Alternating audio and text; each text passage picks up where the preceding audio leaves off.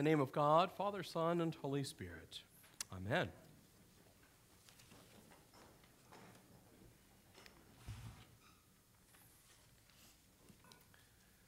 My week began with a storybook parade.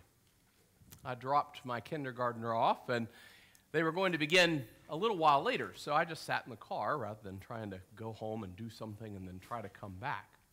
As I sat, I watched all the kids get dropped off at school, all sorts of fictitious characters, from Mary Poppins to every princess you could imagine in the book, to astronauts, and even those who pushed the storybook image a little far to dress however they wanted, whether it was a transformer or some sort of video game character that they liked.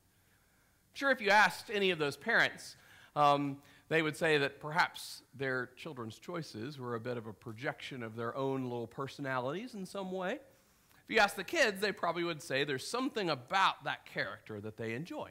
Maybe they were popular or powerful or could do wonderful things. And so, as I watched that little parade, thinking on the All Hallows Eve about how this is a reminder for us, a secular one, but how we're called this week to dwell on those figures, those saints in the faith, those whose names and faces we can recall, and those down through the ages whose stories we tell and recall. I've often discovered that many of us see the saints much like that. Not fictitious, but just so towering that they're mostly aspirational in value. We don't really know how to truly walk into that. And that's not unfounded. I mean, if you hear their stories, some of them are just truly unbelievable. Take, for instance, in 200 AD, Perpetua, a young pagan noblewoman who decided she'd come to faith in Christ Jesus, having heard the gospel, and was preparing for baptism. Unbeknownst to her at that time, the Emperor Severus wanted to altogether squash Christianity, and the way in which he tried to do that was gathering up those prepared for baptism, just as Perpetua was, and imprisoned them and told them they could be free if they'd just, offer incense to the cult of the emperor or renounce their faith in some way. No big deal. So she sat in her cell, and her father came to her and pleaded for her to renounce the faith, if not for his sake and the sake of their family, maybe for the sake of her nursing infant. She listened to his plea, looked out her cell, saw a vase, and asked her father if he noticed it. After acknowledging it, she said to him, "Can it be called by any other name?" And he said, "Well, no, of course not." And she said, "Well, I can be called by no other name as well, a Christian." And so she met a gory end at the horns and hooves in the arena, as many did. Or take, for instance, 100 years later, Athanasius, who we only know as he's attributed to a creed that we have to fumble through about once a year on Trinity Sunday. What you didn't know was he was despised. He was called the Black Dwarf by his enemies in his age. The dark-skinned Egyptian bishop, who wasn't of much stature, was one of the only ones in the known world at that time to hold to the faith fully that Jesus Christ wasn't created by God, but was begotten before all worlds. He was uncreated, part of the Trinity. He was exiled 5 times, spent 17 years rather, of his 45 years as a bishop on another continent. He never, in the face of ridicule, loneliness, gave up the faith, continued to write and instruct his people from afar, and continued to uphold the faith, whatever the cost might be. Or take, for instance, a more recent example in the 1800s. One, if you've been here a while, know that I often bring up, Joseph Shereshevsky, who left the comforts of New York to go and be a missionary in China. As if that wasn't a big enough thing, when he was afflicted by illness that left him altogether paralyzed and back stateside, he had mobility painfully in 2 fingers that he faithfully completed a translation of Scripture in Chinese, much to his own pain, before his death, that the Chinese will say is one of the greatest translations of Scripture they've ever had. It's not without founding when we hear these stories that we think, these are pretty big shadows to walk behind as Christians. But today is not to look aspirationally at those who've gone before, those that we can recall, those that we know by name, those whose stories we tell, but rather to also look at the fact that the same power, the same person, the Holy Spirit, who dwelt in them, dwells in you by virtue of your baptism. So for that reason, we renew our baptismal vows, which we'll do as part of service immediately following our message today.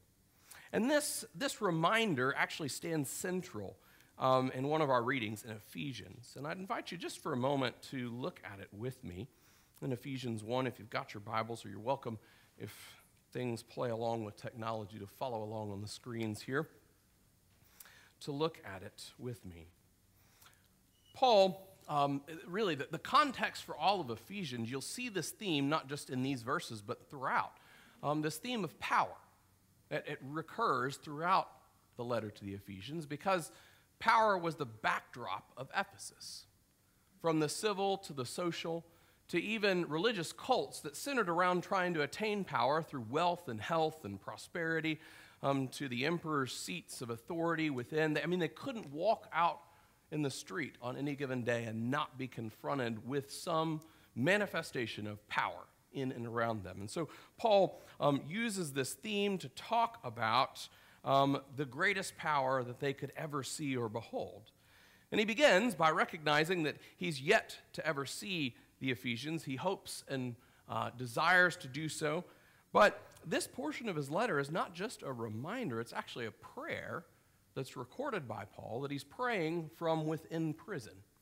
That they'd be reminded of the greatest power the world has ever seen, the greatest person in Jesus, the greatest power, as he concludes at the end of this passage, which we'll turn just briefly towards the end, in that power that didn't just metaphorically or spiritually raise Jesus from the dead, but corporally, bodily rose Jesus Christ from the dead. That's the greatest power Paul wants them to be reminded of, that the world has and ever will see.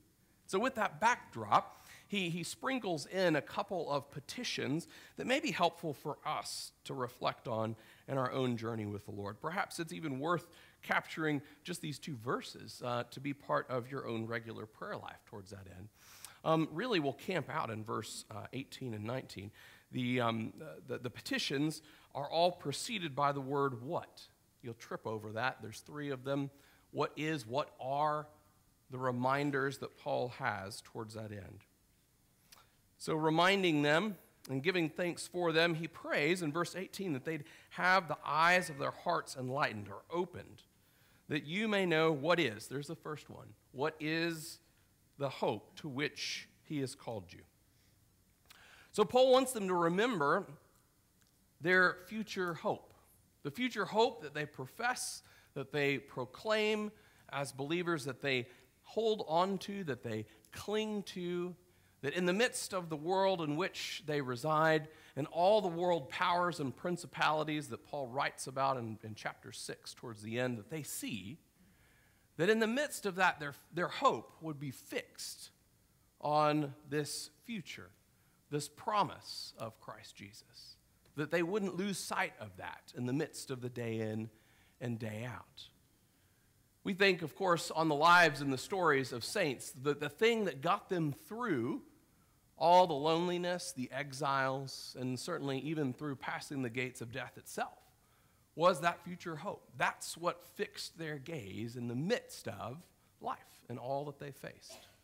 And for many of us, that's a simple but needed reminder from time to time for all the saints on this All Saints Sunday, that we keep our gaze fixed on that future hope.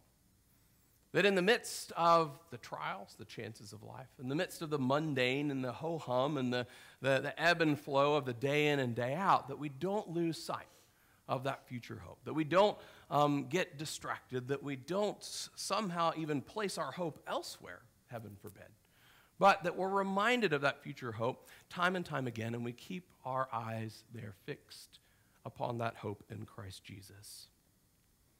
Now, if we're wondering this explanation of what is this hope, Paul actually, as he often does, all of this in the original language is just one sentence. It's just the longest run on ever. But if you go back and read it, it kind of starts at the beginning and just runs all the way through. It's Paul's prayer. It's kind of just a thought thread that he captures. If you ever sent a prayer, a text to a friend, I mean, you're not worried about punctuation. I mean, this is very heartfelt, right? And we get this petition. It's a great prayer. And that next one, what is the hope to which you're called? Having your eyes of your heart enlightened, that you may know what are. There's that second what in the latter half of verse 18. What are the riches of his glorious inheritance in the saints? It's a loaded phrase. When we see that, we think of inheritance, we think of ourselves, and so we should. We do inherit things, but what Paul's actually writing about, the recipient of those inheritance, the his, is God. It's not us. What Paul wants the Philippians to be reminded of, this future hope that they await, is this power of God working that will renew the whole cosmos in every aspect they can imagine, even the things that they don't understand, from rodents to roaches. All of it's going to be redeemed in some glorious way as God's power and might is poured out upon all of creation. He redeems it, he restores it, and he's creating a place not just to perfect what was once lost, but he's perfecting a place so that his inheritance, the church, you and me, have a place there to dwell with him forevermore. Back to the garden, where God walks in the midst of his people. That's what he's doing. And in many ways, it's wonderful for us to reflect upon. It's a great reflection for us this day, because this is what's so unique about Christianity, is it not? God loved us so much that not only does he bring us into being, but then when we booger the whole thing up, he steps back in the person of Jesus Christ to redeem it. And then he doesn't leave it there, but he's continuing to redeem and restore it. And all of creation awaits that, as Paul writes elsewhere in his letter to the Romans. It's incredible when we think about it. And in many ways, that's a great reminder for us, for all the saints, that our future hope is with God forevermore. We know that. But have you ever thought about the fact that you are seen, the church is seen, as God's inheritance? I mean, that's incredible when you think about it. You're his inheritance. He loves us so much. This is what makes Christianity unique, right? From all the philosophies and world religions. It's not about me. It's not about being a part of something greater. It's that God loved us. He didn't just set it all into being. He didn't even just restore it and then say good luck. I mean, he's bringing it all to completion so that he can be with us forevermore, because he loves you. He loves the church that much. Paul, later in Ephesians, talks about this mystery of marriage a few chapters later and uses the analogy of the church as his bride. There's this beautiful relationship that he dwells with his church. And that's what he's bringing about, because you, church, are his inheritance. And this isn't just way off in the future somewhere to say, that's nice, that's wonderful, we'll try to remember that in the midst of life. But Paul then brings it all home in verse 19, that the eyes of one's heart would be opened to see the last what is the immeasurable greatness of his power toward us who believe, according to the working of his great might.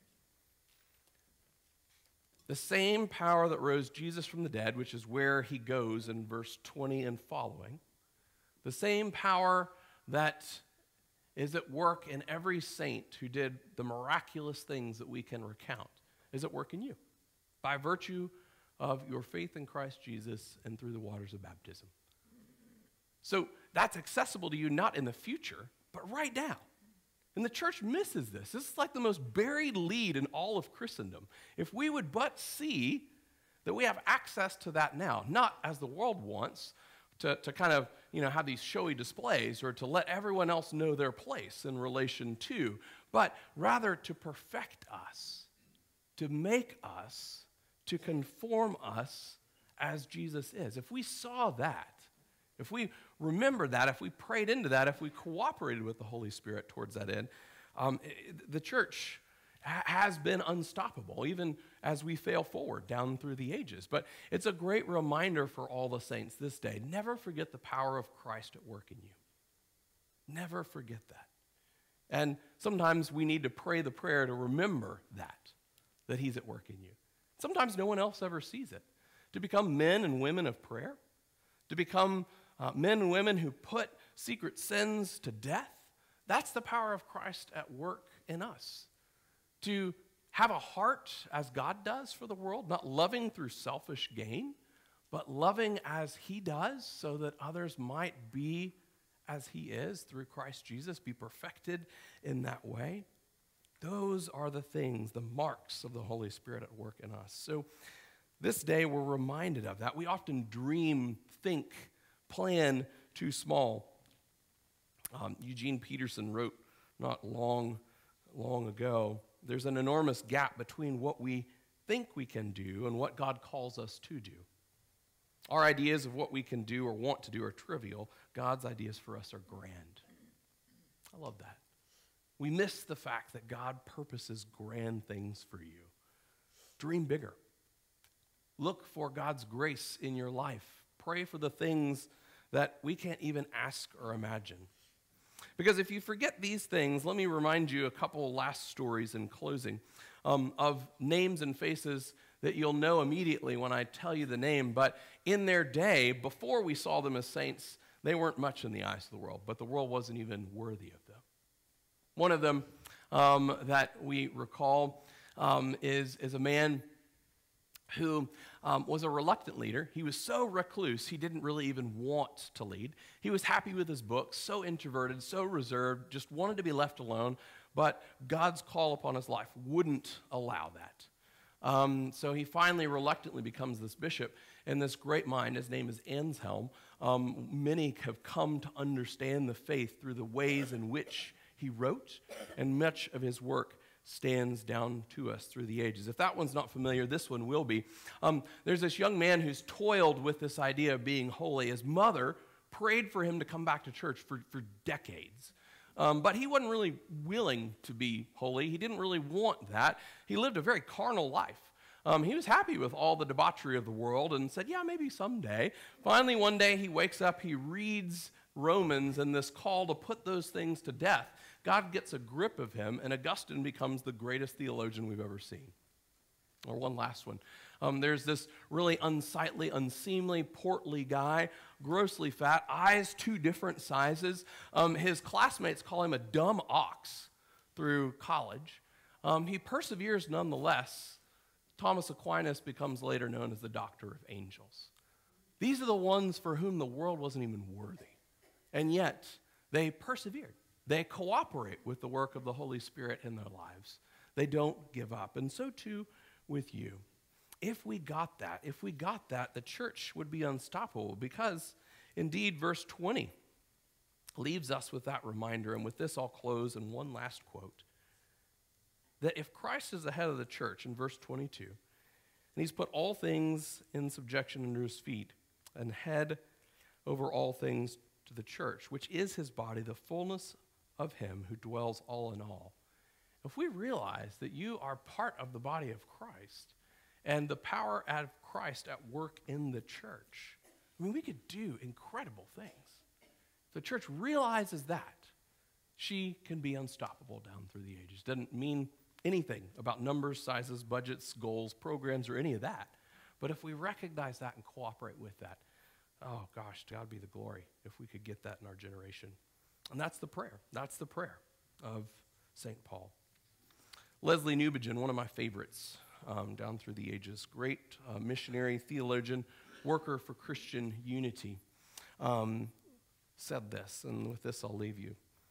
So the mission is not a burden laid upon the church. It's a gift and a promise to the church that is faithful. The command arises from the gift. Jesus reigns, and all authority has been given to him in earth and heaven. When we understand that, we shall not need to be told to let it be known. Rather, we shall not be able to be kept silent. That was the witness of the saints down through the age. That's the call for you to witness to this generation, so that we may pass down the faith that's been delivered to us faithfully, and so by God's grace call a few more to be saints as well. In the name of the Father, and of the Son, and of the Holy Spirit. Amen.